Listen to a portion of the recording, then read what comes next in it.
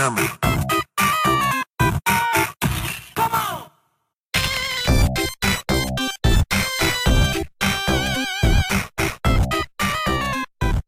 Hello and welcome to Dynamite Neddy. It's the Retro Games podcast where a couple of OW pals get together and talk about a couple of OW games. The voice you're hearing just now is myself, Mick Clockerty. Joining me as always, we have Mr. Andy Mack. Konnichiwa. And Mr. Mick McCormick. Oh, and Rusty. Aye. Ruff, ruff. He's sleeping. He's dreaming about something. Dreaming about, like, I don't know, chasing a rabbit or something. Hi, Dog's fucking. dream of it, Hopefully, know that. Asserting his dominance in the pet hierarchy. He's dreaming about fighting the Normans, obviously, Mick, because you've been just knee deep in complex Saxon political strategy games. Celtic Britain. Do you think that dogs have like sleep paralysis demons and shit? And like lucid dreams and all that? Aye, but it's just like a big black cat that's kind of haunted for his vision. I mean, they dream. Whether or no they have sleep paralysis, I don't know. The rabbit dreams. That's why I was saying it, because he does like, have dreams, and you can see his like, legs going as if he's like running in his dream sometimes. Aye, like Smudgy's he'll like twitch and stuff like that, and sort of click and move his face and stuff like that. And I googled that, and it was like they're dreaming. I think most animals probably daydream. Aye, there's a disorder you can get. I don't know if animals get it too, but your body makes this chemical so you don't act out your dreams. There's this guy in America, man, that his brain doesn't make this chemical, so he acts out his dreams when he's sleeping, man. It's fucking mental. Is that like sleepwalking? But he does karate kicks and shit, and like he's got his windows bolted shut and that. I don't think it's that uncommon to hear about like that pal that people have that when they're pure steaming, like they'll walk about like naked or whatever, sleepwalking, or like try to do a pish in a washing basket and things like that. Do you know what I mean? I've definitely heard of these stories. Like I've encountered that. I can't even remember who it was, but basically somebody gets up, walks in your living room, you're on a couch sleeping or whatever, and you just realise that they're just different planet. Aye, they're just going ba ba ba ba ba ba and that. And then all of a sudden they're just over in the corner, just having a pish, man. And you're like, what the fuck is going on here? They just make it look dead normal, as if like this is a convention in this house. Like just feel stoned and having a pish. It's weird, man. Perception, it's a weird thing, isn't it? It is, but this is no giving me high hopes for this episode because we've no even had an initial topic to go off on a tangent from. We just started with the tangent. That might be a new record for Dynamite Neddy. Mick, we're going to start with you. Have you been playing anything recently? What you been up to? So I've been playing one of the first games that I downloaded for the Steam Deck because I heard it came recommended for it, which was Hades. Oh, aye. I downloaded it ages ago. I didn't play it that much, but I've just kind of picked it up again in kind of anger in the past couple of days, and it's been really good. So Hades is it's made by Supergiant Games, who I've basically played and loved all their stuff. Bastion was the first one, Pyre and Transistor as well, both really good. I think those games, they were kind of critically acclaimed, but maybe not massive sellers. And like in terms of gameplay, they had like beautiful art and music and story and stuff. Gameplay was always quite kind of experimental and unusual, and people kind of either loved it or hated it. But with Hades, I think they decided just to go with something a bit more conventional. It's like one of those roguelite sort of games where on a run it's kind of like an action RPG sort of thing. Plays Zagreus, the son of Hades, Lord of Greek Underworld, and he's trying to fuck off to Olympus, and he's got to fight hundreds of monsters to get through it. Dies a lot, but in between you can kind of get new weapons and upgrades and stuff. But this one's been a massive hit for them, which is quite good for them, because I think they've kind of been, the studio's got a lot of talent and they've kind of deserved it, I think. And it's a really fun game, really good looking game. Aye, I've heard about it. I mean, it was it maybe 2021? It was the kind of a lot of people's like game of the year.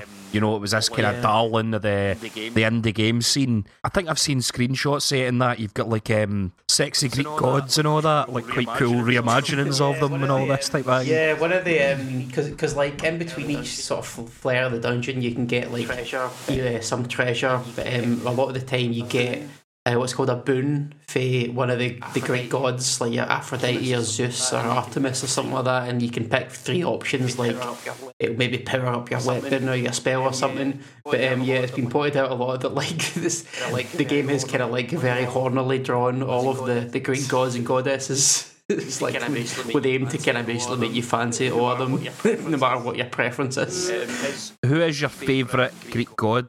Oh, for this game or just in the Pantheon in general? Pantheon in general, we're going full heathen. I don't know actually, man. That's a good one. Andy? Probably. Who was it? I like the one, the daft one that dipped the guy in the invincibility stuff, but I forgot to do his wee toe or something. He's Hugh. Zeus. He's stupid. He's daft as fuck, man. But I did see a video, right? It was for the top of Mount Olympus. The video was about who the first person ever to do an expedition to Mount Olympus must have felt when we went up there and just found nothing but snow. But there was a still image at top of Mount Olympus, and the rock was just like pure. The way it was cut or whatever eroded, it just looked like Zeus, man. But I do like is it Hecate? It's like a Joan of Arc one. My favourite is, of course, Bacchus, the god of wine, who is often depicted as like a kind of fat bearded man getting drunk. Dionysus is in the game. I forgot about him. I don't know if he's the same as Bacchus or related, but he's got an ability that kind of, if he attack enemies, it makes them hungover and they can't move as fast. Do you know what always freaked me out about the Greek god thing? See, like down in Hades is like hell in it, or it's not like pure hell. It's more like kind of purgatory / hell. But see that in the cartoon, right, with the mad guy with the fire hair. I think he's called Hades as well. Isn't he? But yes, James he's Woods. Got this, it's like a river, and the river's made up of damn souls, man. That's fucking spooky for a cartoon. Like that disturbed fucking hell out of me, man. I don't think Hades is actually like a baddie, really, in their stories necessarily. Is it no? You've got like Zeus, Poseidon, and Hades, and they're all brothers. I'm not too sure. Is it kind of like the devil in South Park, where he's not always completely bad? Aye. And he just needs a wee bit more self-esteem and not let Saddam Hussein take a lend to him. Aye. In this one, because I was always mixed up with that as well. Like, is Hades the name for hell, or is Hades the name for the god of hell? But in this one, he is the god of it, Hades. He's the baddie in the game, but I don't think it's because he tortures the dead. It's just because his son wants to leave and he's not letting him. But there's different layers of hell as well. I know because in this game you have to go through 3 layers, and the third one is Elysium, or the Elysian Fields, and that's like the heaven. I think that's where you would go if you've been a virtuous when the virtuous dead. Whereas you would go further down into the river Styx or whatever if you're just a bit of a nothing and you become one of their souls. Kind of like Inferno, in it, where you've got hell, purgatory, and heaven. A lot of Christian ideas about hell came from the Greek mythology, as did a lot of the philosophy of Christianity. Played Hercules for the PlayStation 1. No bad. This attack was good. So you could charge up this punch. And the animation was pretty good too. It came out about that time where 2D platform and visually the best it's ever been, and the best it's probably ever been since. I think it was early PlayStation. I remember it floating about on the demo discs, which suggests to me it was kind of in a land before the chip. But anyway, that sounds like a hearty recommendation for Hades. Aye, for sure. Andy, have you been messing about with much yourself, or have you just been busy with all the nippers and the schoolwork and whatnot? Aye, so I'm on placement again, which leaves very little time. But what I have done is, I thought I'm going to get my Dreamcast up and running again. So I went online to some fucking vendor. It sent me a cable for my Dreamcast. Now there was nothing on my cable at all when it came. I was like, yes. First thing I done was load up Sonic Adventure 2. It was working. And got the Shenmue games on, they worked as well. And then I tried to test the copyright function on the Dreamcast by burning off a few games. I burnt Cannon Spike and Skies Arcadia. They worked fine without even a chip or anything. The Dreamcast didn't have any copyright protection. I wonder why it failed. I played my Dreamcast for 2 days, until I took a disc out one time and tried to put a new disc in. The fucker isn't reading discs now. It's not even, the disc isn't spinning. So what I think it might be is, I think it might just be a hardware fault because I aged the spindles away on the disc tray. And I can't even get it to go, man. And I'm devastated. It's my original one that I got out of G-Force off a camp guy. Oh, I know, but he's very much a figure that looms large over our lives in terms of video games. One day we'll find out his actual name. No, Andy, this presents a problem because I remember, not that long ago, maybe about 10 years ago, you could have probably went on eBay and got a Dreamcast for about 50 sheets. I'm guessing that's not the case anymore. Right, I've looked into this already. Right, CEX is probably your you know what? CEX is alright sometimes, right? Because eBay inflates prices of some things, but CEX will do the same in other things. But Dreamcast has got a free tier pricing system, it seems. You can get what's called a discounted Dreamcast that comes with one pad for $80. You can get an unboxed Dreamcast for $95 with a pad, or you can get a boxed Dreamcast for £150. Now, I'm looking at obviously the discounted one or the unboxed one. Now I'm thinking, discounted, how discounted are we talking here? Are we talking about maggot larva and the fans? Are we talking about like this and juice and that spilt over the pad? What we're talking? Just how discounted. So I think I might just grim and bear it and pay extra £15 and get an unboxed one. I think for me, for the sounds of that there, I would also go for the middle tier. Aye. That way, they've obviously somebody's looked at it and went, aye, right, okay, this isn't quite council, we'll maybe move it up to 50-50. It's not prop. But we'll put it in that middle band. Aye. Well, hopefully you get it sorted. Aye. I've been playing through Pillars of Eternity, which is one of these kind of isometric computer role-playing games from Obsidian, who probably hear me talk about them all the time. Made New Vegas, they made Knights of the Old Republic 2, Pentiment that I was playing the other while there. This is just kind of, you might have heard there, I think maybe in like 2014, they sort of made a Kickstarter. It was very successful, and they basically said, look, we're going to make a Baldur's Gate, because it's been a while since somebody's made a Baldur's Gate, one of these kind of isometric role-playing games. And it was hugely successful when the game was good and all that. And it sort of kicked off a rebirth of this genre. Other things, Numenera, McCormick talked about on an old Neddy way back in the day. Then you had enhanced editions of all the Baldur's Gate games and stuff. But I have been really gripped by this, and I would hesitate to tell you just how many hours I've put into it in the last 2 weeks. But it's a lot. For some reason, this kind of view, these role-playing games where you make these characters and you've got a kind of D&D style battle system, they are just crack cocaine in my mind. I played that one a wee bit when it came out. I didn't get super far in it.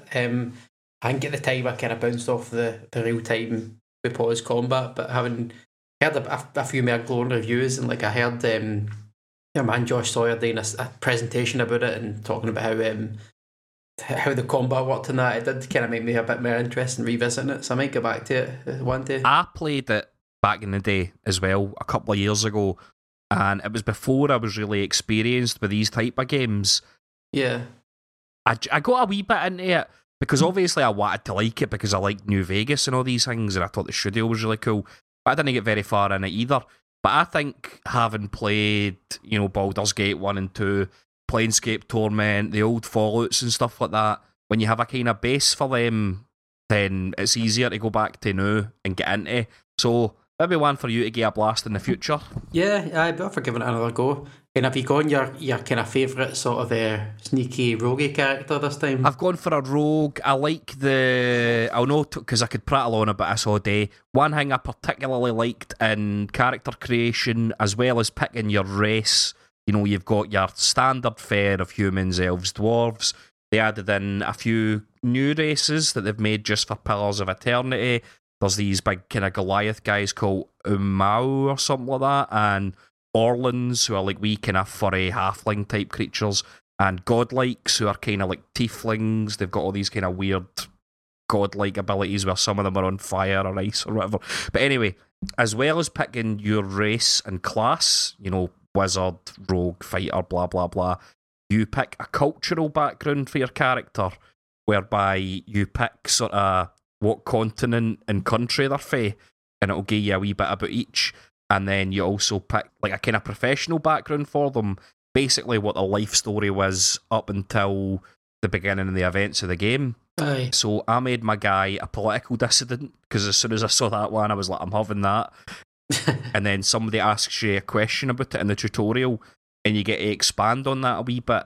And you could say, for instance, that you fought to implement regime change, and then the new regime was even worse. Or I picked one that was like I had fought in a revolution, but it failed, and we get fucked up, and that was why I had to leave the country. But that's something that will pop up in fucking random wee dialogue from NPCs from time to time when you're talking to them. Even if you've picked something boring like, oh, I was a joiner. you might have the odd wee extra bit of dialogue you can pick where you're like, oh, you need to fix the joists on that door. so I very good. So yes, that's been my life in terms of computer games. I've been sucked right into that. Right. Well, speaking of sort of, this is tenuous. I was going to say, speaking of the medieval times, although that's on a fantasy continent, we are going to kick off today with the sort of strategy game Defender of the Crown.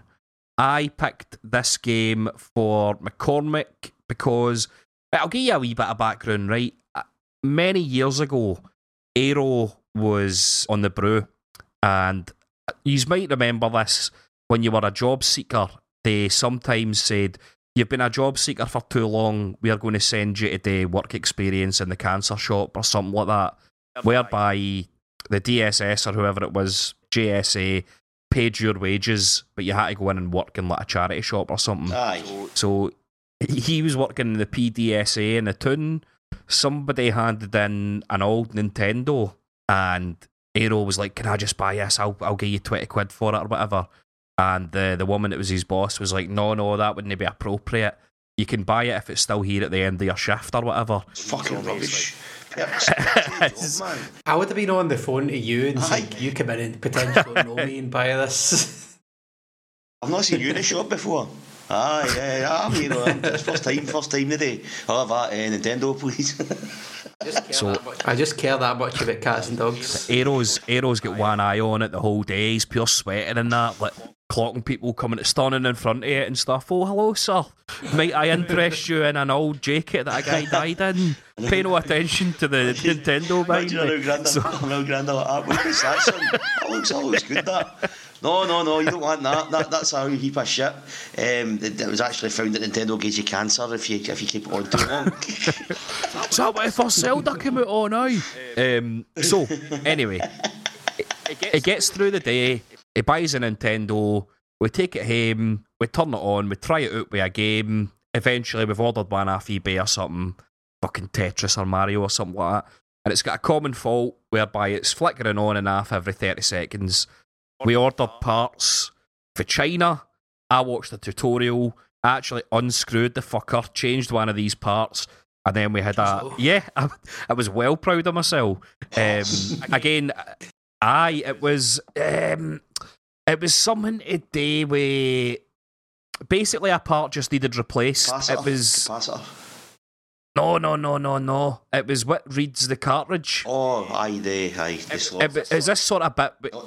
It sort of looks like teeth, and basically that had just worn over time or whatever, and it was one of the easiest bits to... I didn't need to fuck about with any wiring or anything like that. You could basically just unscrew that and put the new one... This is fucking boring, by the way. So... No. This is Dynamite and Eddie, man. This is what we talk about. It was boring to me. So we replaced this part... And there you go, you had a working Nintendo. So basically I spent the next wee while after that just anytime browsing eBay and stuff like that, and anytime I saw Nintendo games for cheap, I was just buying them, do you know what I mean? I reckon I get Defender of the Crown for maybe about $4 or something like that. I wonder how much they would charge you now. But it arrived, and immediately I was like, this is fucking weird. This is something a wee bit different. It gives you... I mean, I knew that I know all the backstory to it, but immediately you go, oh, they're trying to do one of these PC to console conversions, which in the 80s and early 90s were notoriously a wee bit ropey, or, you know, at best, just kind of weird. A game that requires like every key on the keyboard, and like, somehow you've got to play it with a wee NES pad. Aye. So, yeah, I eventually grew something of a liking for the game. It's a tough one to recommend. I wouldn't go about saying that it's good, but yeah, there you go. That's why McCormick's ended up playing it. It's actually been on the back burner of a potential pick for him for about 2 years, and there we've only got round to it. So, Mick, how did you get on with Defender of the Crown?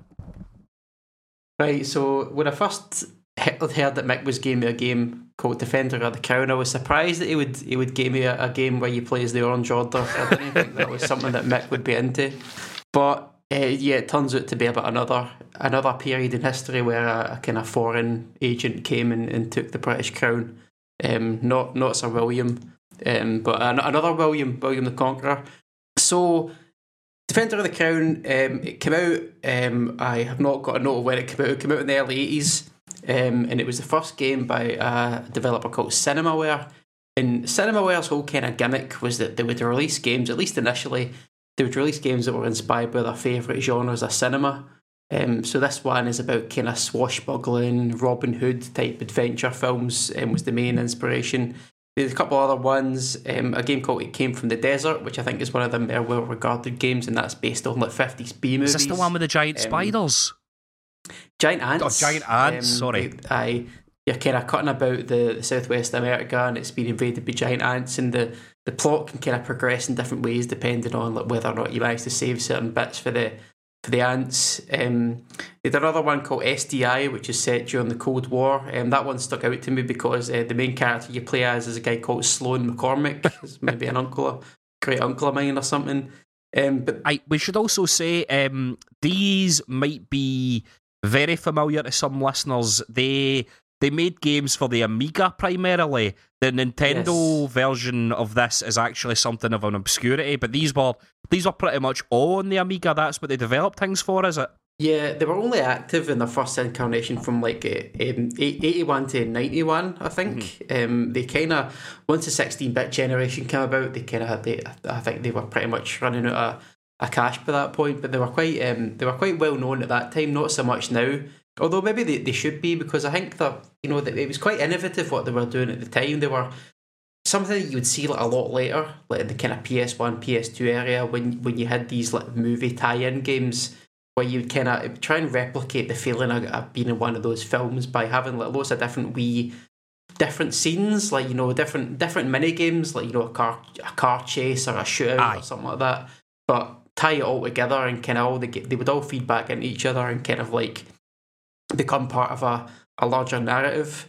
So that's kind of what they're doing with this game. So it's set during the Norman conquest.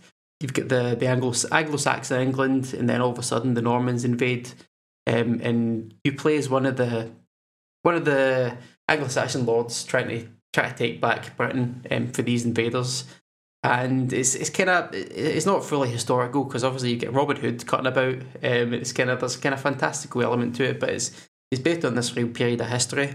The primary source for Defender of the Crown, rather than any historical text, is a Walter Scott novel called Ivanhoe, and one of the lords you can play as in this is Wilfred of Ivanhoe.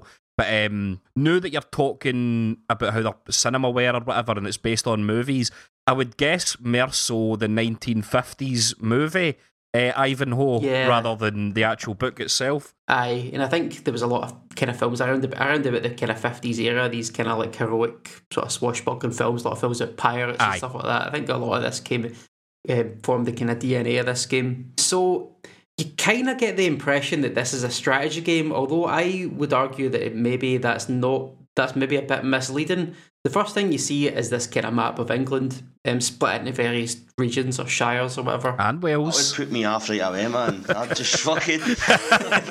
no, mate. What's next? Fucking David Beckham front screen? I had to struggle through, to be honest. That was pretty off-putting. So you got a couple that have like the shields representing yourself and the other Anglo-Saxon kings who are ostensibly your allies, and a couple of more shields that represent the Normans coming in for the south. And then you get the choice of a few different things to do in each turn. So you can buy new troops for your army. You can move your existing army around, and as you do that, you can control territory. If you come into an unoccupied territory, then you just take that, and that provides you with more income each turn. And you can use that income to buy more soldiers or knights, and eventually you get like siege weapons, which can help you take over other castles.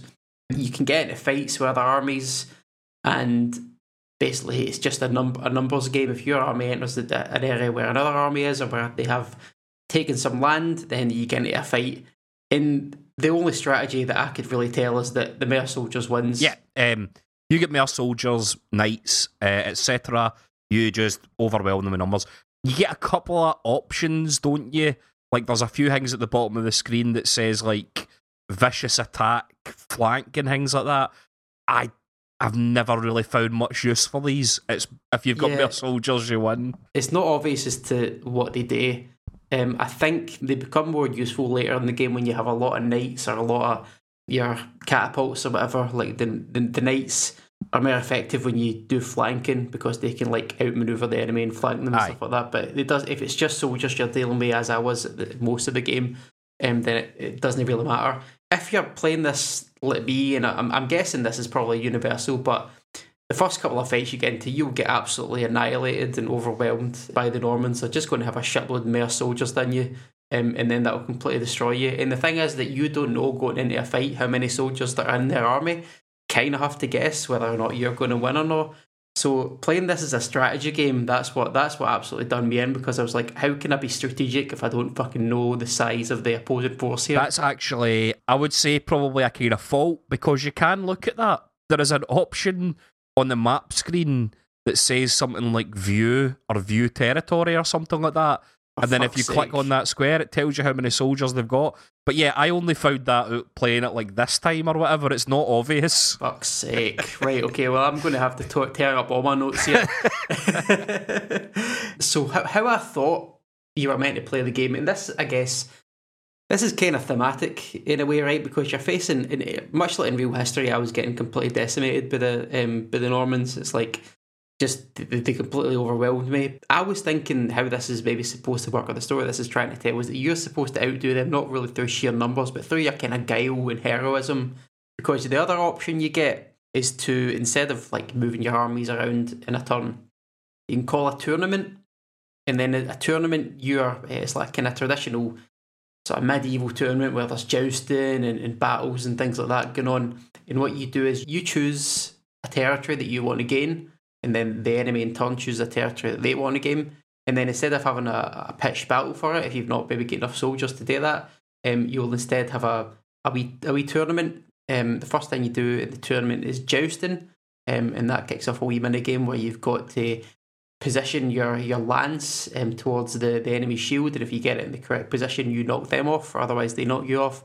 And then when you're off your horses, you're kind of fighting two armoured knights with these morning stars, kind of the spiky ball on a chain, and kind of flinging that at each other and going dink. You never had a spiky ball with a chain. It's like a mace, isn't it? Morning Star. It's got a chain on it. Just it's reminds me of that scene. It's just the ball and the stick. It's a mace. Like, just pure gets you. When the breaks in, William Wallace has just been shunned by all the noblemen, and he breaks into one of their houses and just smashes their head in with one. And it's a graphic, man. See, I don't know if this is nonsense, but I'm sure a history teacher told us once that like a mace was a favoured weapon of like priests and bishops, because they took a vow against spilling blood, and if you hit somebody with a mace, you're not really spilling blood, you're just kind of causing internal damage. That carries over into a lot of role-playing game rule sets. I think in Dungeons and Dragons, clerics aren't allowed to use bladed weapons, but they can use maces and clubs and things like that. It's always a root ball, So you can kind of use this tournament mechanic to your advantage. As I say, if you've not got the soldiers that you needed to win a fight, then you can maybe win some territory if you just kind of master these wee mini games, which unfortunately I didn't do. I don't know about you, but like The jousting minigame was a bit of a. It only gives you a couple of seconds to actually get yourself manoeuvred into position, and I couldn't really see very well what my knight was doing at any point. Did you accidentally scud the horse in the napper at any point and then get shamed? I won once or twice, and that has like catastrophic consequences. I can't mind what. If you put your lance like too far down past the shield, you actually like it goes right through the horse's head, and that's a big taboo. Is that necessary? Game design decision. You get a text update saying that everybody at the tournament was pure shocked and like you're ashamed of yourself and that, and you go back to your castle and nobody's there. Everybody's like, walked out on you because you attacked the horse. I didn't intentionally attack the horse. It's an accident. Who'd have thought, man? The kid knowing they like horses. You see what they used to do to the horses? Whip them, fucking put things in their mouth and hammer fucking shoes onto them. Oh, aye, if you accidentally hurt your horse, that's you out. Shouldn't. I saw that chivalry into it, is this kind of code of honour and all that nonsense. But like, how did you go on with these kind of mini games? Like the one when you're off your horse, kind of fighting as well. Like, I know there's kind of like a block and you can kind of move your thing up and down. But like with the other one, like, I wasn't getting enough feedback to know whether or not I was really doing it right. I am pretty mince at the jousting. Tend to steer clear of that. Raiding, I am not bad at. See, the sword fighting minigame, and the key to that is that there's a certain way to kind of stick and move. You stab the enemy as they're walking towards you or walking away from you, and you constantly want to be like taking a step back for them, stab. It's hard to explain. There's a kind of muscle memory involved. I can do the sword fighting one. Aye. I can do the crossbow game.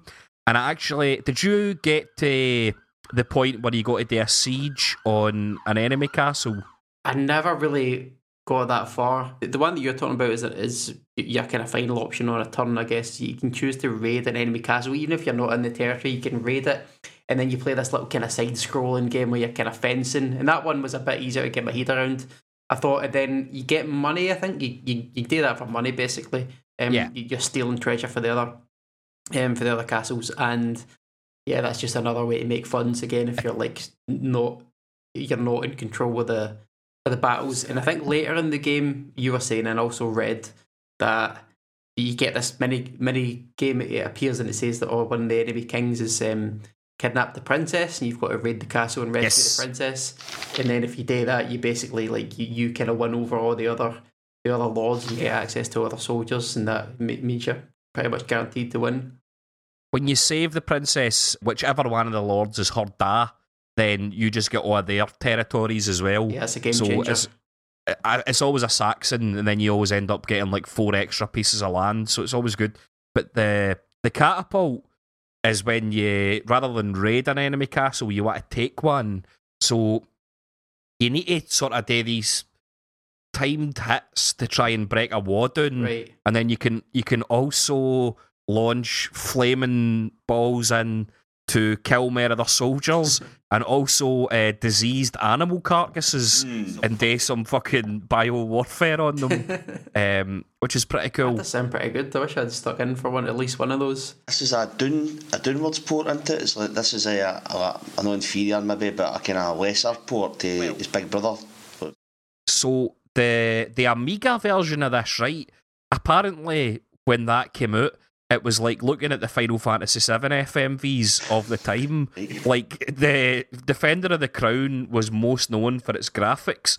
People thought the graphics in this was shit hot. No, that's the Amiga version.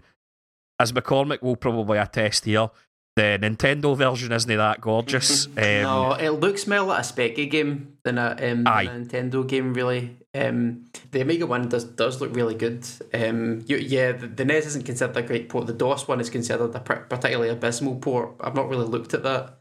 They did have some gameplay tweaks in the Nintendo one, but it's a lot less pretty to look at. I actually don't think the music conversion is too bad for like an 8-bit soundtrack. Right. I think it's no bad. I also quite like there's a bit of this where it turns into a wee bit of a very basic first-person shooter, whereby if your castle gets raided, you have to kill enemies coming over the wall with a crossbow. Yeah, because I wasn't very good at the game, I did get that a few times, because that's your kind of last stand. Well, if you've not got any soldiers garrisoned in your castle and they invade, then it's just game over. But if you do have some, then you play a wee mini game where you're moving your crossbow left to right and up and down and taking down enemies. It's like kind of light gun, kind of crude light gun sort of game. Aye. That was quite fun, but the stakes are high at that point, because usually, well, if you start off with only one castle, and if that's your last castle and you lose, it's game over. Well, is this like a series of mini games then, where you conquer one bit by doing certain, maybe a choice of 3 out of 4 actions, maybe a mixture of them, and then move on to the next one, rinse and repeat. Aye, as I was saying, like it's not super strategic. You would get the impression that it's a kind of in-depth strategy game looking at it, but it's more, I would say, a collection of mini games that kind of just feed into this like overall strategy layer. And it's a good idea, but for me, just the mini games are a bit too thin to hold my attention. A wee bit like a casino game, then, where like, you've got to make your way through a casino, but you've only got a select amount of things to. Same sort of idea. Do you know how I would look at this? Right, it's less of a strategy game and more like a digital board game. Right. See the way to actually beat Defender of the Crown? It's to go against your instincts and not do any of the fun stuff. Don't call tournaments. Don't go raiding. Spend the entire time on the map screen. Try to move into as many empty territories as you can, first of all, to get your income up. Then build an army and spend most of the game moving your army about. You will get random events in the game. As you say, one of them is that a princess has been kidnapped. That's when you want to do the mandatory raiding, because then you can pretty much double your territories. Sometimes enemy lords will call tournaments and you'll have to play them, and then basically it's a matter of no losing. But the way to actually win the game is pretty much spend all of it in the map screen. Don't do any of the cool, fun movie stuff. That sounds it's a bit disappointing, to be honest. Yeah. But alright. And like, there's a few elements that I would have liked to see, like in terms of strategy. Like, I know you can kind of see what armies are in different places. I didn't know that when I wrote this down, but my idea was that if it was more of a sort of guerrilla warfare type of thing, where like you try to kind of had to take advantage of where the enemy be where they weren't, like trying to like hit and run sort of attacks on them. Aye. If you've got less soldiers in them, that could have been quite interesting. Also, if it was maybe more about the kind of the diplomacy, where it's like, okay, you've got all these like Saxon laws that don't really like each other, but if you convince them to join together, then you can repel the Normans. I suppose there is an element with that capturing the princess, but that's pretty much just random. Do you know something about this game is that for whatever reason, it has quietly endured all through the ages, as well as Nintendo ports. Down the line, you get Game Boy Advance ports. You got a remake on the PS2 and Xbox. Currently, there is a new version on Android, iOS, Steam, and whatever. Versions of Defender of the Crown have kind of never stopped coming out. There must be something about it. There's something people latch onto. It didn't quite capture me. The ones that I did want to try was Defender of the Crown 2, and that came out for the Amiga's version of the Mega CD. It's called the Amiga CD32, and apparently it's almost an identical game, but it's just kind of better music and that, and the mini games are a bit more fleshed out. So like your combat may be like something maybe slightly closer to Street Fighter than what it is at the moment. So that would have been quite cool, but unfortunately, it only came out in these weird consoles that I don't really have any experience emulating with, so I didn't really have the time to get that working. I just say, like, maybe the Amiga one is a good one to go for. That's the one that people seem to like in terms of the graphics. Maybe pulls you in a bit more. Yeah, I don't know much about the more modern versions. That's maybe one for the listener to research into, but I mean there must be something to it that I'm not seeing, unfortunately. The one that came out for PS2 and Xbox and that goes Robin Hood's in this. I think we forgot to point out you can use Robin Hood as sort of like a power up. If you go to Sherwood Forest before you're due to fight an enemy in the battle, Robin Hood and the Merry Men, as the text box will point out, sneak into their camp and slit a load of their throats during the night. It literally says that. Did you use Robin Hood at any point? I did, but I didn't really use him to my advantage because, like, even when he did that, the enemy force was so overwhelming that they still won, even though half of their throats had been slit. But again, if I'd known a bit more about the how many soldiers are in each map screen, then I might have been able to use that to turn the tide a bit better. But in some of the remakes, they go further and they make Robin Hood the main character. But anyway, as you can probably hear from us chatting about it, this game is maybe not a recommendation, but it's interesting, innit? It's something to talk about. It's more of more good ideas and kind of innovations, but didn't quite refined to the point that makes it enjoyable to revisit. But I respect it definitely for what it did. And Cinemaware is one of those kind of unsung developers, I would say. I think they probably did a lot of stuff that was innovative long into the future that maybe you didn't quite see so much back in the 80s. No. Do you think this game would have been better if you had the same setup, the exact same weird kind of board game mappy type thing, but it was the Scottish Wars of Independence and you played as Robert the Bruce or the Black Douglas or John Balliol or whatever? Yeah, I've actually got this in my notes. Just that would have just made it infinitely more appealing to me. But that's what that was all about as well, kind of band of plucky underdogs, overwhelming numbers, got to use your guile to defeat them. After seeing Outlaw King, I just kind of wanted a game of that.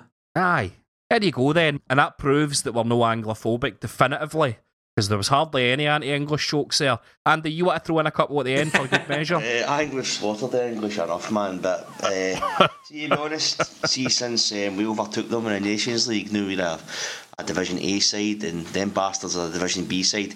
You can't bust their chops too much, man. It's, I don't really like kicking people when they're doing inferior things, You've suddenly became a rugby fan just out of nowhere. Fuck them. I don't even really see them as our rivals anymore. We've got bigger fish to fry. Germany, the Netherlands, or what is it? Germans always say that England are new rivals. It's the Netherlands or whatever. We need to start doing that. I mean, when you're a big boy in a big pond and a big table, you've not really got time to worry about English bastards and shit. Aye, the minnows.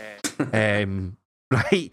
Well, that brings us on to our next game of the evening, which is kind of a strategy game in a way, but I'll leave it to Andy to tell you a wee bit about this. Andy, why did you pick Worms World Party for the Game Boy Advance for myself? I was listening 2 podcasts ago when you and McCormick took the reins, and you were discussing Worms for a wee bit, and I think it was yourself that mentioned we hadn't had a Worms game yet, and I always was under the impression that you guys had played all the Worms games the same as me. Worms Armageddon, I know that we always talk about that and how good that was. The CD quality sound and the perfection of the Worms gameplay formula was brilliant. I thought, right, what can I do to get Worms on a show? I'm going to have to go after a pure obscure Worms title, one that sort of gets overlooked or isn't really that popular, or one for simply never had the system for. So I thought, right, let's have a wee look and see what we can do here. So I looked at handheld Worms. I found one on a GBA, and I thought, right, here we go, man. I'll give him this one, because it gets Worms on the podcast. So handheld Worms, that's giving me the creeps, that notion. On a big pile of worms in your hand. Aye, Worms World Tour for the GBA, and I'm feeling the worst, to be honest, but I thought to myself, how bad can Worms actually be? Even at its kind of most simple, Worms is usually alright, so aye. Well, do you know, I'll put your mind at ease right away, right? That's exactly what this is. Alright. It's definitely not a bad game. It's nowhere near Brussels sprout territory. A good way to spend 10 minutes while you're on a bus or doing a shite or something like that. Because we looked at Crash XS last year, right? And that was a scaled-back version of a classic series on the GBA, and yet they found it a way to just almost like distilling it into some pure essence that just made it class. That's kind of what we've got going on here. So you turn this on, right? And the first thing you're going to do is you can just press start, and that says quick game. and that'll give you a 2-on-2 version of Worms. Right, in the So you've 2-on-2? Well, hear me out here. So you've got your 5 worms, the enemy's got their 5 worms or whatever, and you play it for there.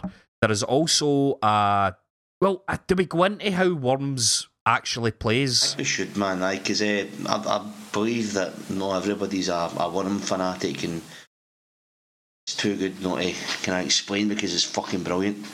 So you have these little worms, right?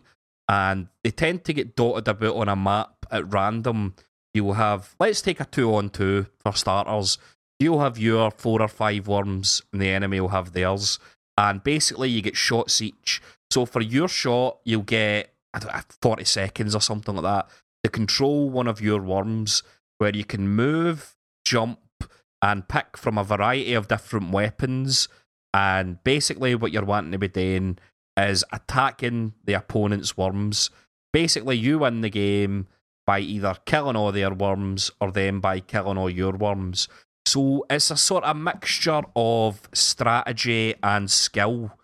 There is definitely a knack to... For the most part, you're going to be using your bazooka.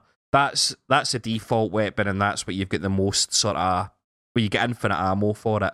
And there's definitely a knack to firing that, because you need to deal with... I believe from Worms 2 onwards, you need to deal with wind resistance is quite a big factor. In fact, it might even be in the first one. It's like gravity affects these things, and you can also, the longer you hold in the shoot button, the kind of further it travels. So the knack is like, how powerful do I want the shot? How do I angle it so that it just kind of arcs down and hits where you want to hit? And it's funnier when you're not that good at it sometimes, because it can backfire catastrophically on you. It's not a million miles away from a golf game. Like, you've got to judge your input against the gravity. And once you work that out, the gravity of the level, which is a constant across all the levels, I think, then you become more accurate. So you shoot things up in the air and you're sort of trying to make like an arch, essentially. It comes from a much, much older game, which the name of which escapes me. But it was a game for the old Atari or something like that. It had a similar concept that Worms expanded. An arcade game or something. You've got a wee bit of decision making there, because obviously, depending on who you're trying to hit, the bazooka might not be the thing you want. You might want to launch a grenade instead, lobbing that kind of upwards in an arc and trying to get it stuck in between maybe 2 or 3 enemy worms, and it explodes and you do loads of damage. So yeah, that's the basics of your kind of Worms game. A lot of the fun back in the day for me was I liked the name editor. You could go in and make your own sort of wee custom teams, like Sensible Soccer or something like that. Go in and put you and all your pals' names in it. This, unfortunately, doesn't have that. You're forced to choose from a handful of kind of stock teams. But again, it was a GBA conversion. Do you know what I mean? That you're going to cut them some slack here. They also, unfortunately, only have the one generic voice, which is the default voice, which is kind of just high-pitched wee worm voice. You kind of give them the Angry Scots and all of that. That's like one of the things that keeps you entertained with Worms, is like being able to customise it. And you never go the default voice. Even the baddies don't get the default voice when I'm playing it. They're always Scouse or fucking South African or something random like that. Australians were in it too, weren't they?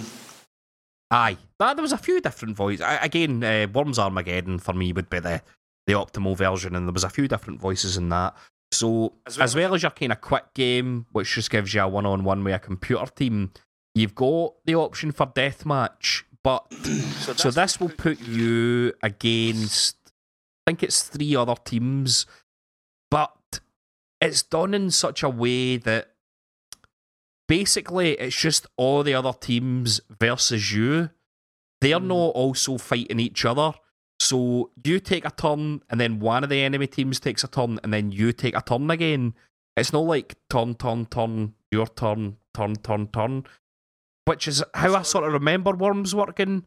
Would that be right? Aye. So you get a turn, you can choose whatever worm you want.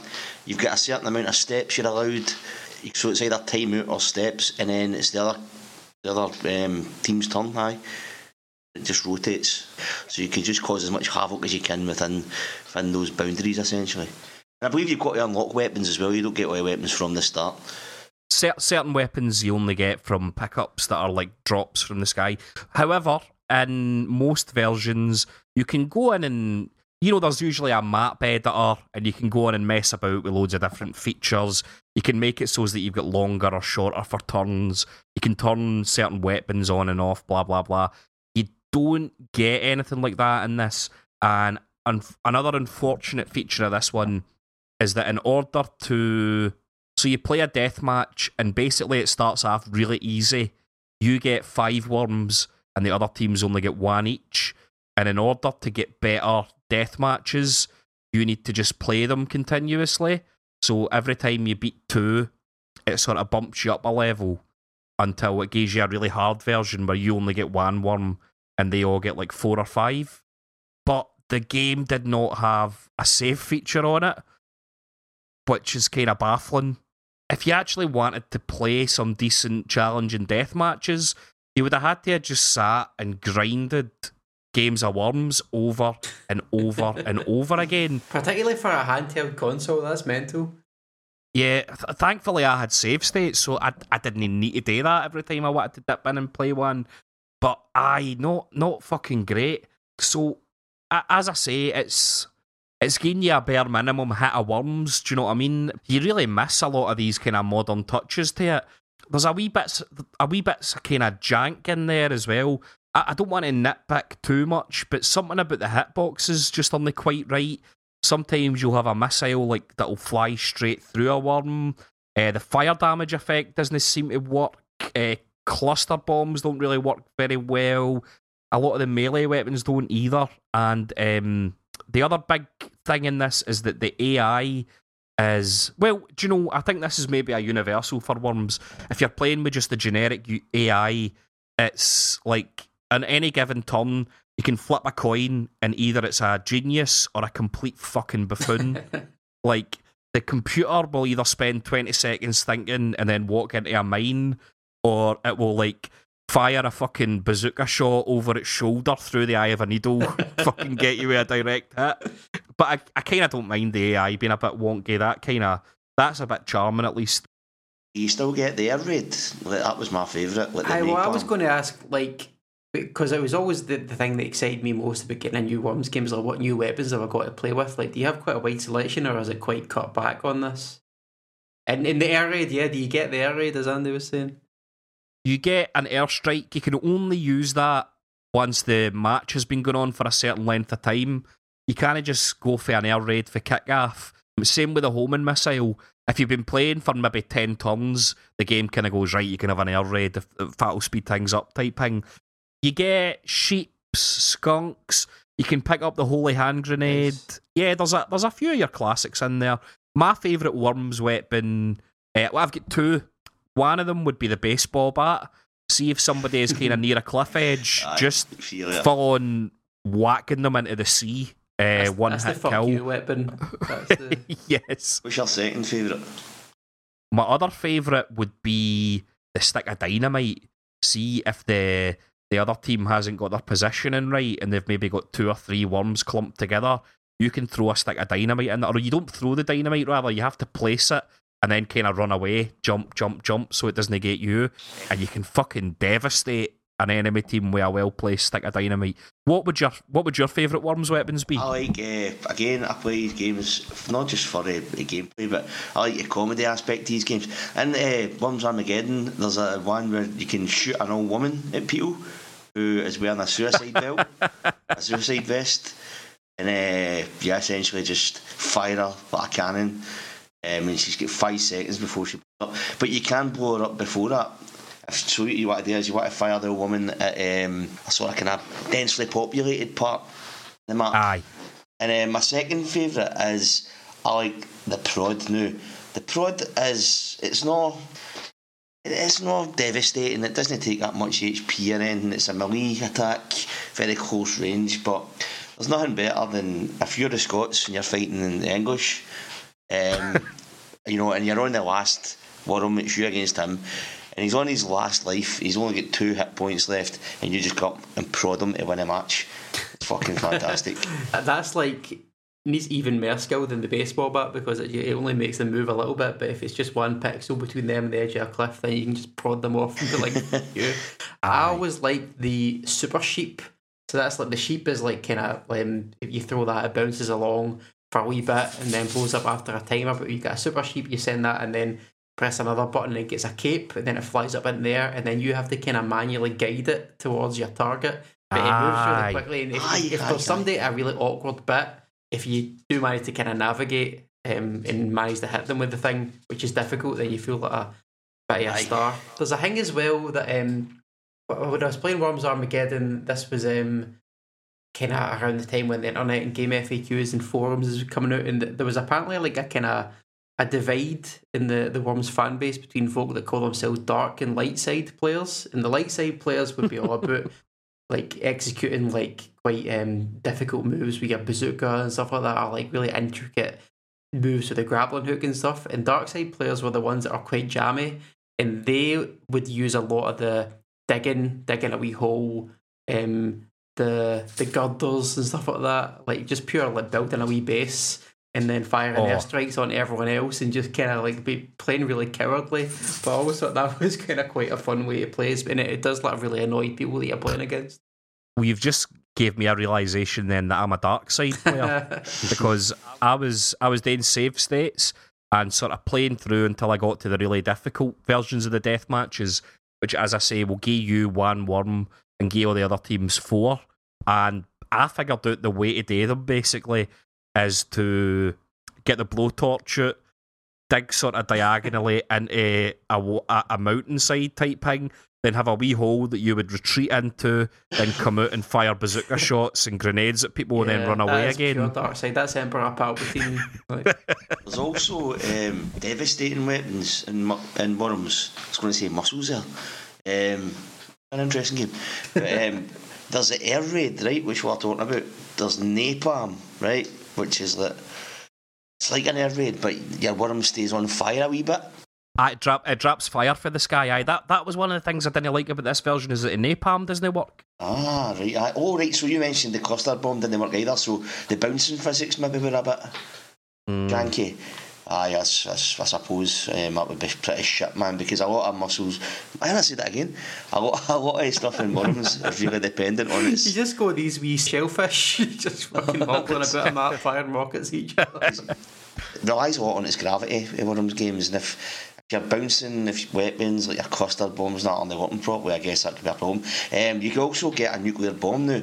I remember being dead excited because for some weird fucking reason I had this pure period where I was fascinated by nuclear bombs, but the one in Worms Armageddon is fucking shite, man. It doesn't even make any sense.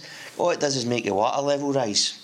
Would a nuke not do the opposite and vaporise water? I don't know. It also makes everyone sick. Ah, right. They'd obviously be watching Threads at Team 17. They didn't want to like glamorise nuclear war. They just wanted to show the pure horrible side effects of the fallout and that. Well, I suppose that's true. You also get the Armageddon, which is obviously the fucking big Chicxulub meteor hitting the top and kills everything on the surface. But you can survive it if you're enough in the terrain to avoid its influence. There's a few jokey ones as well, like the minigun, which just gives you a wee tiny gun that does fuck all. You think you're going to get one of those big fucking rail guns, but no. What's the one where you put a kung fu band on your head, like Karate Kid? The Dragon Punch. I like a Dragon Punch, to be fair. I enjoy that. See, to be honest with this, right? See if it's the early 2000s and you're a big fan of Worms and you want a wee version of Worms you can play in the bus or something like that. This is grand. Like, everything you remember about Worms is still there. You've got your turn-based chaos, charming wee characters, blowing each other up with bazookas and stuff, collecting secret weapons, you might get the holy hand grenade, blah, blah, blah. It's just a perfect version, and a few of the wee things that you like and you remember about Worms are absent for it. I would say there's basically no much reason to get a ROM on your phone or anything now, even because there are pretty good versions of Worms on Android and iOS. Like, Worms for phone with touchscreen controls actually works pretty fucking good. Like, a few of these games are great, so it kind of just makes the GBA Worms look worse by comparison. Was this just a port of the first or second one? Did they just take the source code and say, right, just make something more akin to the original Mega Drive version? And was it a third party that did it? It was a scaled back version of Worms World Party, which I think was the fourth Worms game. Worms maybe? World Party was very similar to Armageddon. I remember being quite disappointed when I got it because I was like, this is pretty much the same as Armageddon. But where that one really shone was that when you did custom matches, you had access to, like, you could change all the rules. You could set up a match like exactly how you liked it with all different, choose what weapons you wanted and like all different weird specifications and handicaps and stuff. So that was quite cool. But I mean, it appears that the entire point of that was missed a wee bit of the GBA because you can't do any of that stuff. No, again, it was a way to play a quick game of Worms if you were on a long car journey or something. Do you know what I mean? Which is, kind of really hate on it for that. Particularly if it was a budget title. Do you know what I mean? I'm not sure if it was. It's funny you say that, McCormick, because see, Worms Armageddon was Team 17's. It was meant to be Team 17's last 2D game before they moved into the 3D incarnation, because there was games like Sheep and that came out at the time, and Hogs of War that were sort of the same thing but in 3D. And but Sega approached Team 17 and asked them to make an online version of Worms Armageddon for Dreamcast. That ended up being Worms World Party, so that's why it's so similar. The online was the thing then, right? Well, I mean, I'll say this for it: it's still better than Worms 3D. That's a fucking abomination. I never liked Worms 3D. What's your favourite 3D Worms-esque game then? Because Worms 3D isn't it? I think I had a demo of Hogs of War that I quite liked, but I don't know if it holds up very well. I liked Hogs of War. I think I might have played a bit of Sheep. And yeah, if I'm being honest, it would have been time better spent playing Worms Armageddon. I think just that very specific type of wee niche, skillful kind of turn-based battle game works better on the 2D frame. I think Worms Armageddon is the zenith of Worms. I don't know if that's a consensus we've all got, but I feel like that's the best one. Yeah, moving back and forth as Worms, moving into a screen just kind of made it a bit shite, man. When it was kind of Toe Jam and Herald a wee bit where it wasn't Worms, man. It was something else, wasn't it? It just becomes a lot more complicated trying to deal with the gravity and the physics and that. It's not really fun anymore. And you're having to use a wee mini map and all that. Nah, bollocks, man. You know what I mean? I have one final question, and then I'll let us move on. Does this game have local multiplayer? Can you pass your Game Boy Advance around and play against somebody in the car with you? Yes. Right, perfect. That's that would have been pretty good. That would have been good. It's grown up, but again, get on your phone. We're going to Scarborough or Flamingo Land. I'm sure if you and Aero both had this game with GBAs, I'm sure it would have passed the time, you know. Well, you don't even need both the GBAs. As Mick was saying there, you could have passed the one GBA between the loadies, aye. Well, there you go. So, do you know a cheap two-player experience? You know, if you maybe only had one Game Boy between yous, this could maybe bridge the gap there. You don't need that fucking ridiculous link cable that you need to play Four Swords or aye. that. Beautiful, man. I also had a port exactly the same as GBA on the Nokia N-Gage, and this is a console. You've got a habit of sneaking Nokia N-Gage games into this. You know what? I'm going to make you a promise. I'm going to bring an N-Gage game onto the podcast. Oh, right? No. You'll be fucking playing it, N. You know what? There's actually some good ports on the N-Gage. Well, anyway, I think the essence of Worms is here. You know, it falls into that sort of niche for only the very best games where, like Street Fighter 2 or something, a novice can stick it on and have fun with it, and also you can get really intricate, in-depth gameplay if you've got two masters playing against each other. So Worms is pretty good, and this is an alright version, but as I say, you're better serviced by a modern mobile port. But yeah, there we go. There's your Worms GBA, Andy. Aye, good shit. And we must, I think I speak for us all here, and we say Worms is one of them games that we can all get behind.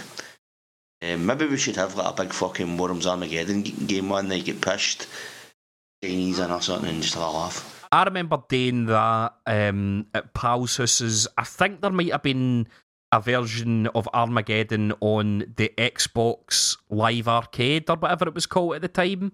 I remember playing it on somebody's 360 or something like that. Just shots each passing a controller about with a load of cans or, people passing joints about or something, and it was a great laugh, man. There's a new Worms out for the Xbox. I downloaded it. I was quite disappointed. It's been fortnighted. It's been you don't pay for it, so it's free now. So a free game sounds great, doesn't it? But you need all the weapons and that. You've got to pay for all the shit. And you can pay an extra $3.99 for the cluster bomb pack that also lets your worm dab and put on a funny hat and shit like that. Yeah, I don't mind it when it's just like a cosmetic thing, but when they're starting to charge for like worms weapons, that can't pay one, innit? It's pish, man.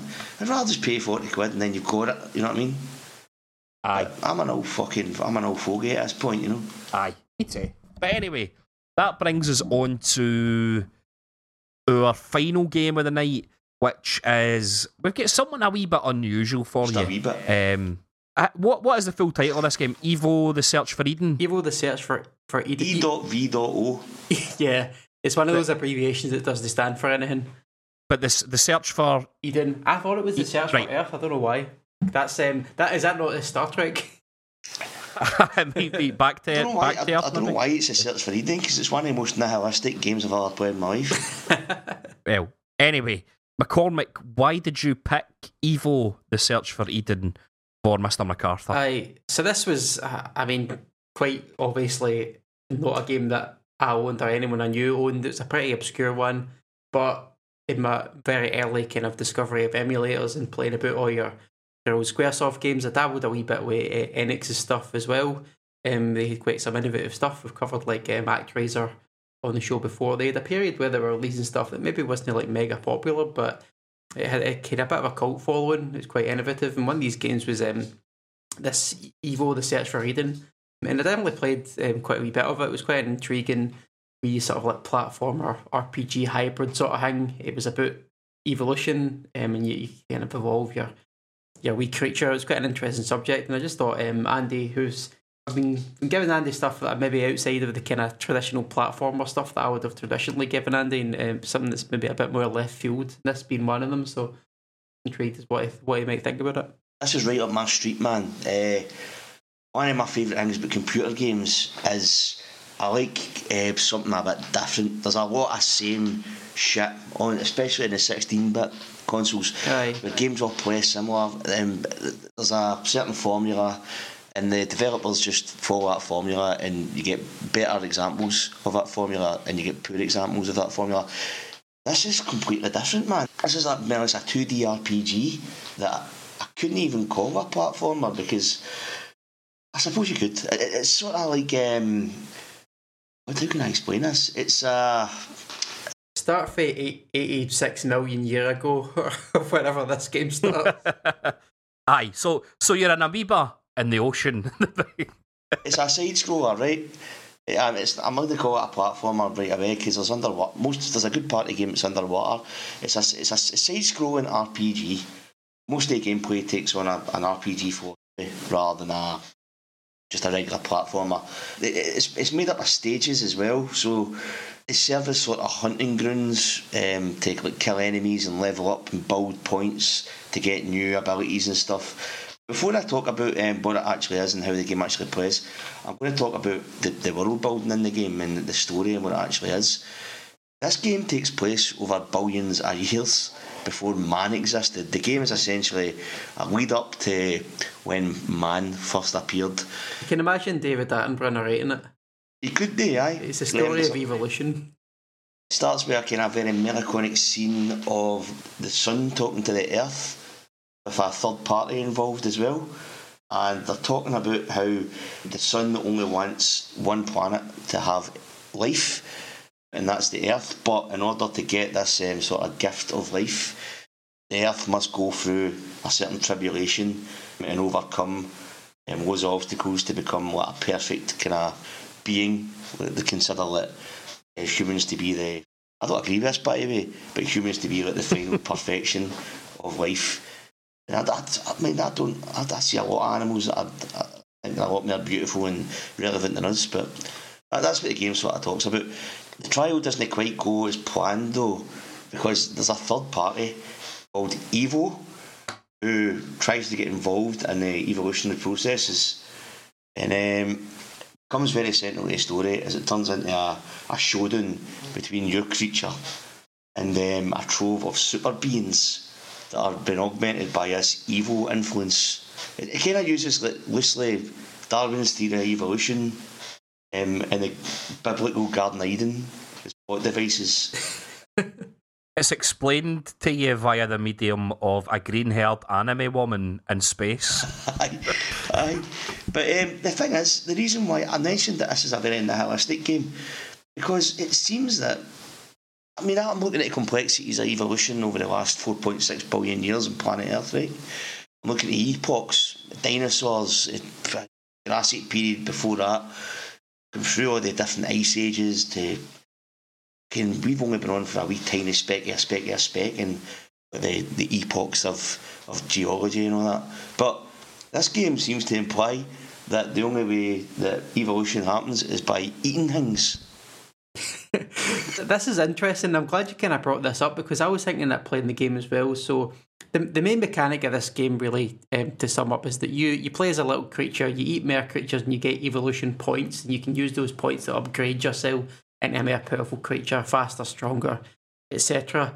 And this game ostensibly is about the process of evolution, but in making a game about evolution, they've actually made a game about intelligent design, because it's completely like self-directed. Like, as the creature, you get to decide what traits you want in that, rather than like, you know, the process of like having babies and then there's mutation, there's natural selection, the like. It's purely like intelligently directed. In the story as well, kind of like seems to say that, you know, evolution wasn't a natural process, it's controlled by these gods, and there's good gods and evil gods directing evolution on Earth. Like at the end of each stage, it's like there's a boss, and it's kind of saying things like, us plants, we want to produce oxygen so that we can oxygenate the atmosphere, and then eventually fish will go out of the water and become land-dwelling creatures. But there's a bad shark eating us all, stopping it. So you've got to like, intervene and make the next stage of evolution happen. It was very weird. That's the thing though, right? This game, I'm going to talk about like how the game actually works, right? So there's 5 chapters, right? Starting from the world before land, so sea essentially, and it goes from there to early creatures of land. So you go on amphibian at this point, yep. And then after that you get the age of the dinosaurs. You start off as a very simple dinosaur and sort of evolve through that, and then finally you get the ice age.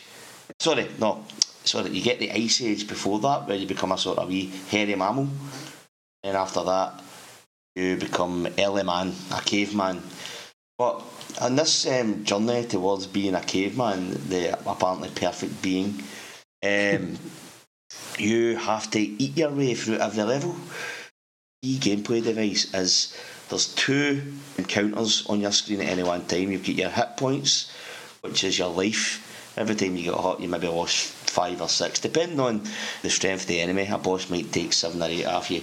Or your defensive stats as well. If you build your thing with like armour on it, I think you can get like a shell and things like that. And in order to get that kind of extra protection, you get this thing called Evo points. And Evo points builds up, so I think you start off with like 100. And if you build up these Evo points every time you eat something, so you kill something and eat it. And when you build up these Evo points, you can build them up to enter a sort of wee shop in your settings, which allows you to maybe improve your wee guy. So when you're a wee fish, you can improve your jaws to make your bite stronger. You can make your body, it's like armour, you can have a better body, improve your tail to go faster. Even there's wee intricate things like your dorsal fin and all that. I don't know what I actually did. I think that made you go up and down faster or something.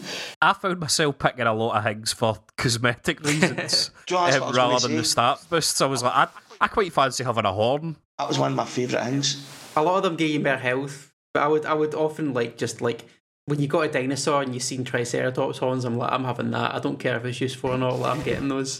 See, that was one of my favourite things about this game. Sometimes in RPGs, when you buy a new thing, you're like, oh man, the sword of 1,000 truths, but it just looks like the wedding sword, you know. In this game, you can actually see it on screen.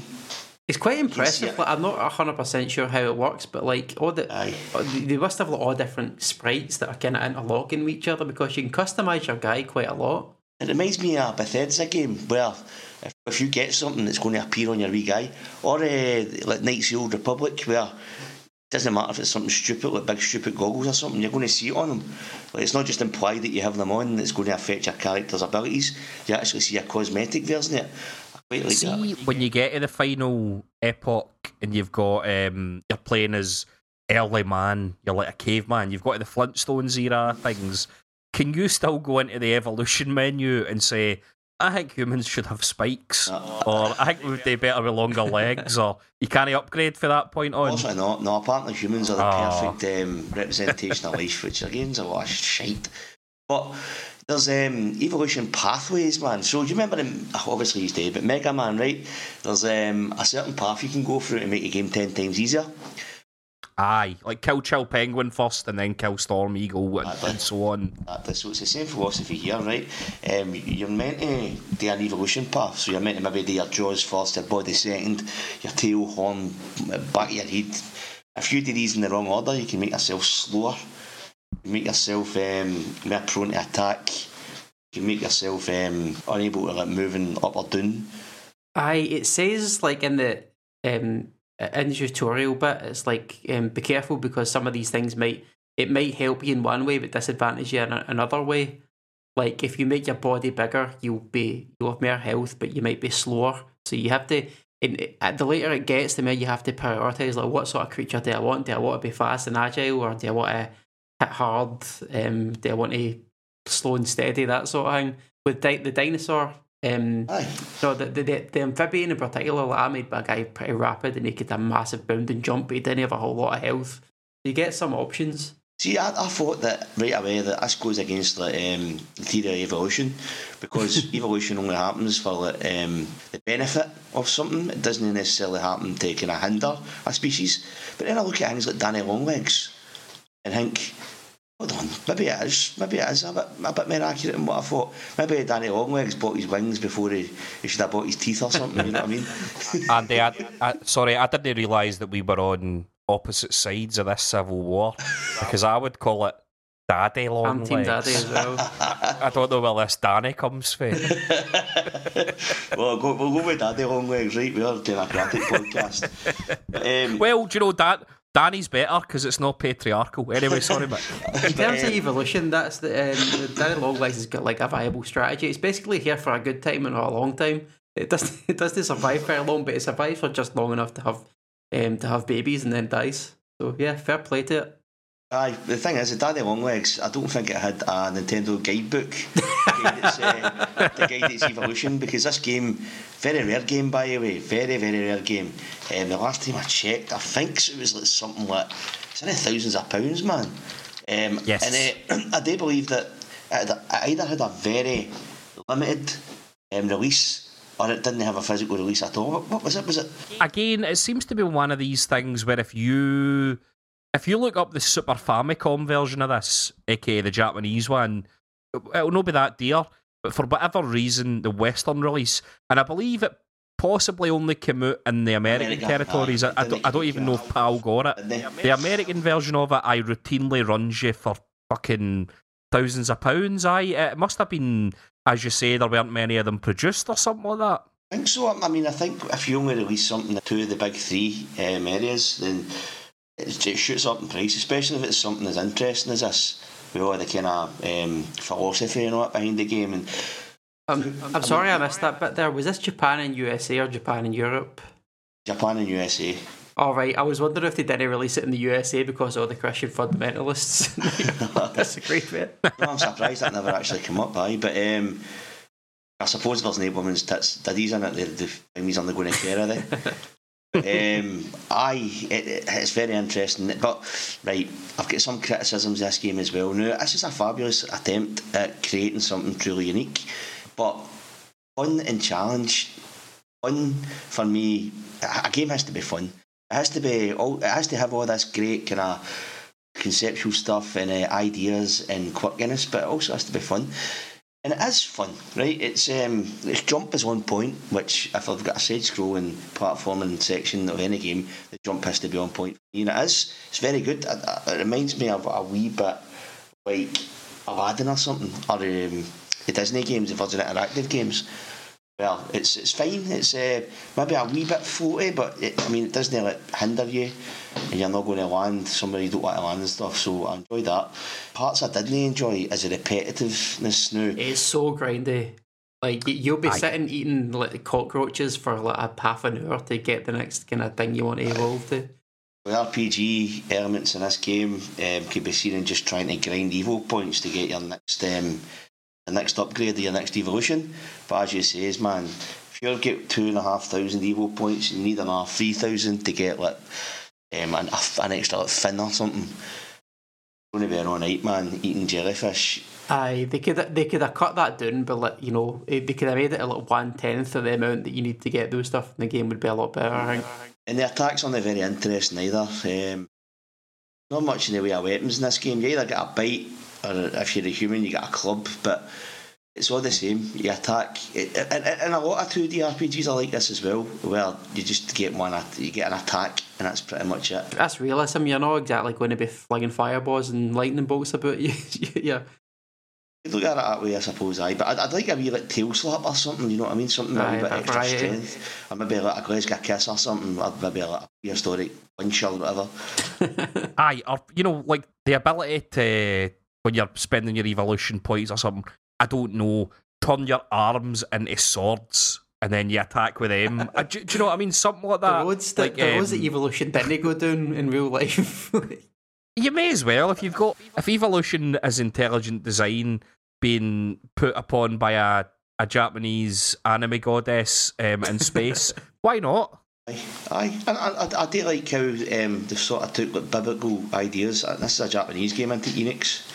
Mm-hmm. They like that they've kind of took this a Western idea of Garden of Eden and man being the perfect representation of life, but also like putting like huge intergalactic like space alien third parties to get involved and all that. You never really know what's going on. I mean, they mentioned that evil thing at the start that's going to like jizz up the bill foam of other enemies. But it never really tells you like why these enemies are all wanting to kill you. And you just seem like you are the kind of aggressive, you're the aggressive thing that wants to kill and eat everything essentially. So how does that lead you to like perfection? Sounds very colonial and very like 1940 era Japan. I went onto YouTube and watched the ending cinematic for this because basically I try to have a wee go at this as well because it's one of the ones that's that interesting. I think all 3 years is probably going to take a wee look at it. I found my playing experience a wee bit like, do you know when the Poochie episode of The Simpsons where Milhouse is like, when are they going to get to the fireworks factory? I just wanted to be a dinosaur. So I gave up and I just watched the ending on YouTube. And as Andy was alluding to there, I think the Martians get involved. Oh, for fuck's sake. Aye, that's right. They're on the moon at the end, aren't they? They apologise. They say, "Hi, we're the Martians. We thought we knew best how to evolve mankind, but we'll take a hands-off approach from now on," or something like that. It's fucking bizarre. There's also free choice sections, and I'm not sure how much they influence the game, but see at the end of the dinosaur bit, I was nearly in tears, man. Like, does a meteor hit? Aye. Chicxulub comes and essentially before the meteor hits, once you beat the boss, I think there's a group of dinosaurs, and they essentially once you beat them, they go, "Oh, you are the chosen one. Would you like to come and rule the world with us?" This is like the nobility of dinosaurs, and you can choose yes or no. And when you choose no, they're shocked and appalled. We're the greatest thing alive, and you're not going to get any better than us. Why would you not want to rule the world with us? And if you choose no, they all get offended at you and then start charging at you, and you've got to just bite them to death. But then some asteroids come and kill I suppose that the asteroid makes everything a bit irrelevant there. Aye, that's. If you choose yes, does it give you a different ending, or does it just put you on to the next I bit? tell you, man, it'd be worth going through and trying again. But Aye. Quicksilver comes and starts to kill everything, and you escape through a time gate that Gaia, the anime woman, opens for you. So it's evolution, but Gaia's fucking helping you and giving you advantages and all that shit. It's weird, man. The whole thing that you know, if you're ever watching a documentary about evolution, or if you're reading some authors that kind of wrote about it, they're like, the amazing thing that evolution tells us is that we're like intimately connected with all the other life forms on Earth, and that like we evolved from mere animals, and we've kind of like now we get the guardianship over these animals, and it's like this game's getting you the complete opposite view, which is like, no, you're special, they're shite, eat them. Aye. There's some like dialogue in this game that's pretty deep as well. Like the Yetis, when you fight the Yeti's looking for his wee boy, you know, and when he finds his wee boy's run away because he knows that his species is never going to be able to beat like mammoths, you know. And it's weird. It's like, I don't know. It's like a realisation that he's never going to be able to fulfil his destiny. There's wee things like that. It was weird. It's a weird wee game. It's very interesting. It's very interesting, but it's held back by elements that are repetitive, and you would really need to be up for really invest in yourself to get the most out of it. I suppose it's a game you could say it's more than the sum of its parts.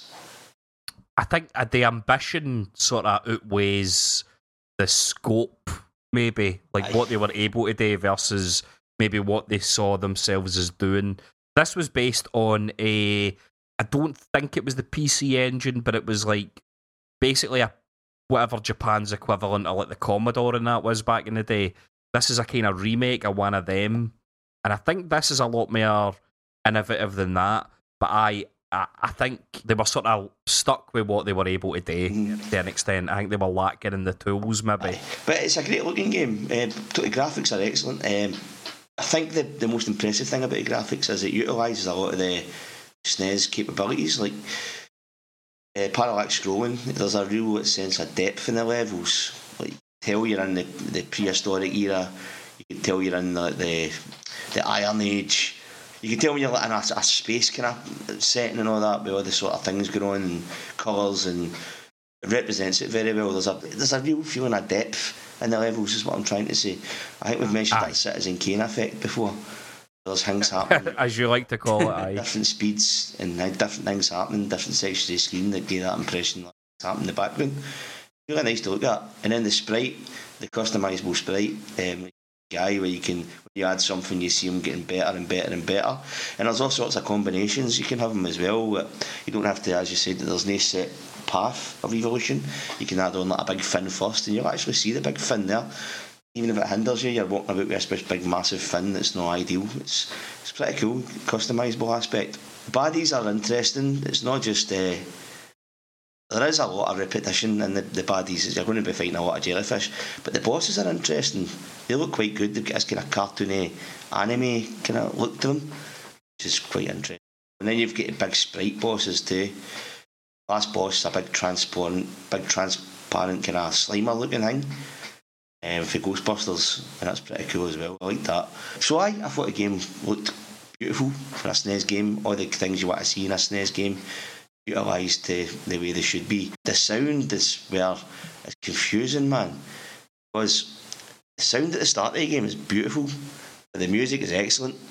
You see, once you're past the first level, the water level, it plays the same tune over and over again right up until about chapter 4. When I was kind of grinding in the second amphibian chapter, I had to turn the sound off because there was one song that was like so short and repetitive, it was absolutely doing my What happened there? I don't want to give a shout out to Koichi Sugiyama because he was a horrible Nazi cunt. Rest in pieces. But by God, they can play guitar. Yeah, maybe not some of his best work in this game. He's that's the composer for Dragon Quest, among other games. He's not a very nice man. Is he on this game, aye? Yeah, he did. Well, I think what he did was he did the music for that PC Engine game that Mick was talking about, or the PC Night. I'm looking this up on Wikipedia. The PC 98. He did the music on that, and then one of his students adapted it for the SNES.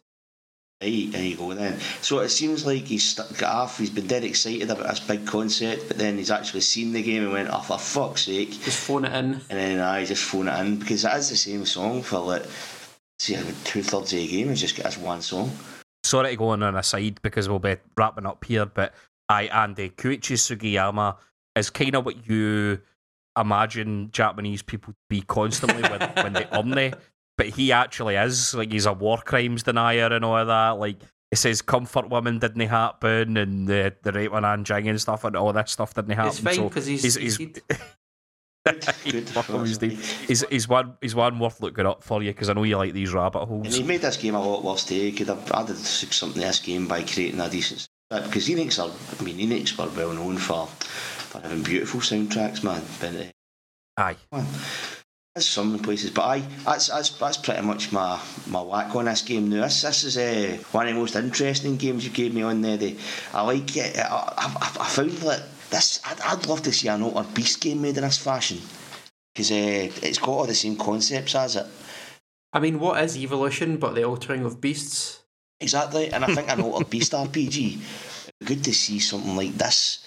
Make an Altered Beast RPG, I think it would be brilliant, because Altered Beast is a lot more simple, it's a lot more arcadey, and I think that there's scope to build an Altered Beast game. So what you're saying is this game needs more like homoerotic Greek heroes cutting about? Aye.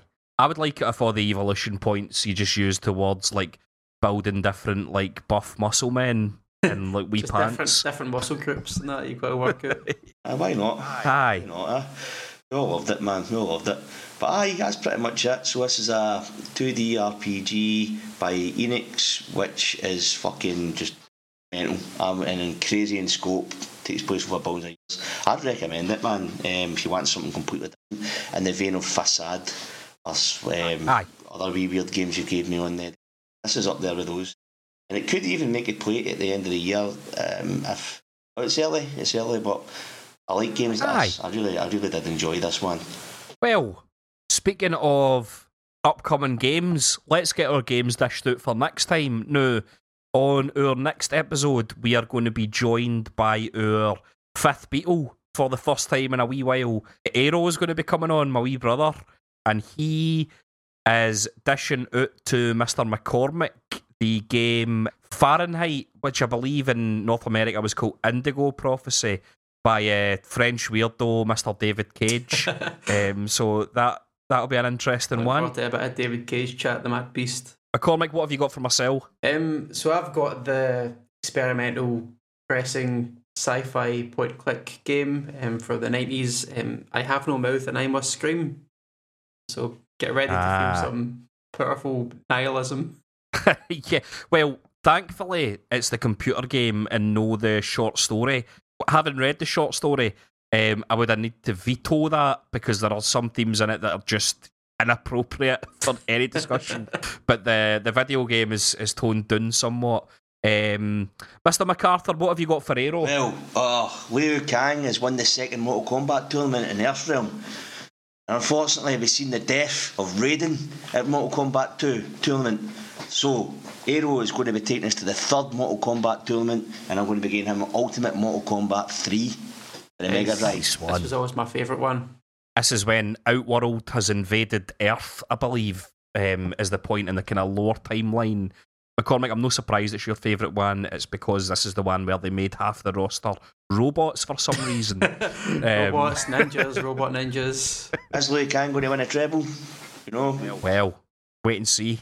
Michael Beale's no anyway. And the final game for next time, Andy, for yourself, seeing as we've just had our wee role-playing two-parter up, I am going to be giving you something that I would call a potential Golden Axe beater. It is Dungeons and Dragons Shadow over Mystara. So I don't know if anybody remembers the old Dungeons and Dragons side-scrolling beat 'em up, standing up the arcade machine, fucking tremendous. I think you'll have a great time with it. But aye, we've got that for you next time as well. Looking forward to this one. Death Adder was one of my all-time favourites on this podcast. Looking forward to a similar experience. I'm sure it'll be good. There's a question that you need to answer in your review, and I'm not going to say it here, but we all know what it is. Is it or is it not? I don't know what the fuck you're talking about. But so I'll hold it for next time, man. I know what he's talking about. But yeah, right. How are we signing this out? And this is something going forward. We need to find some kind of closer for this, because I think with Shagged X has run its course.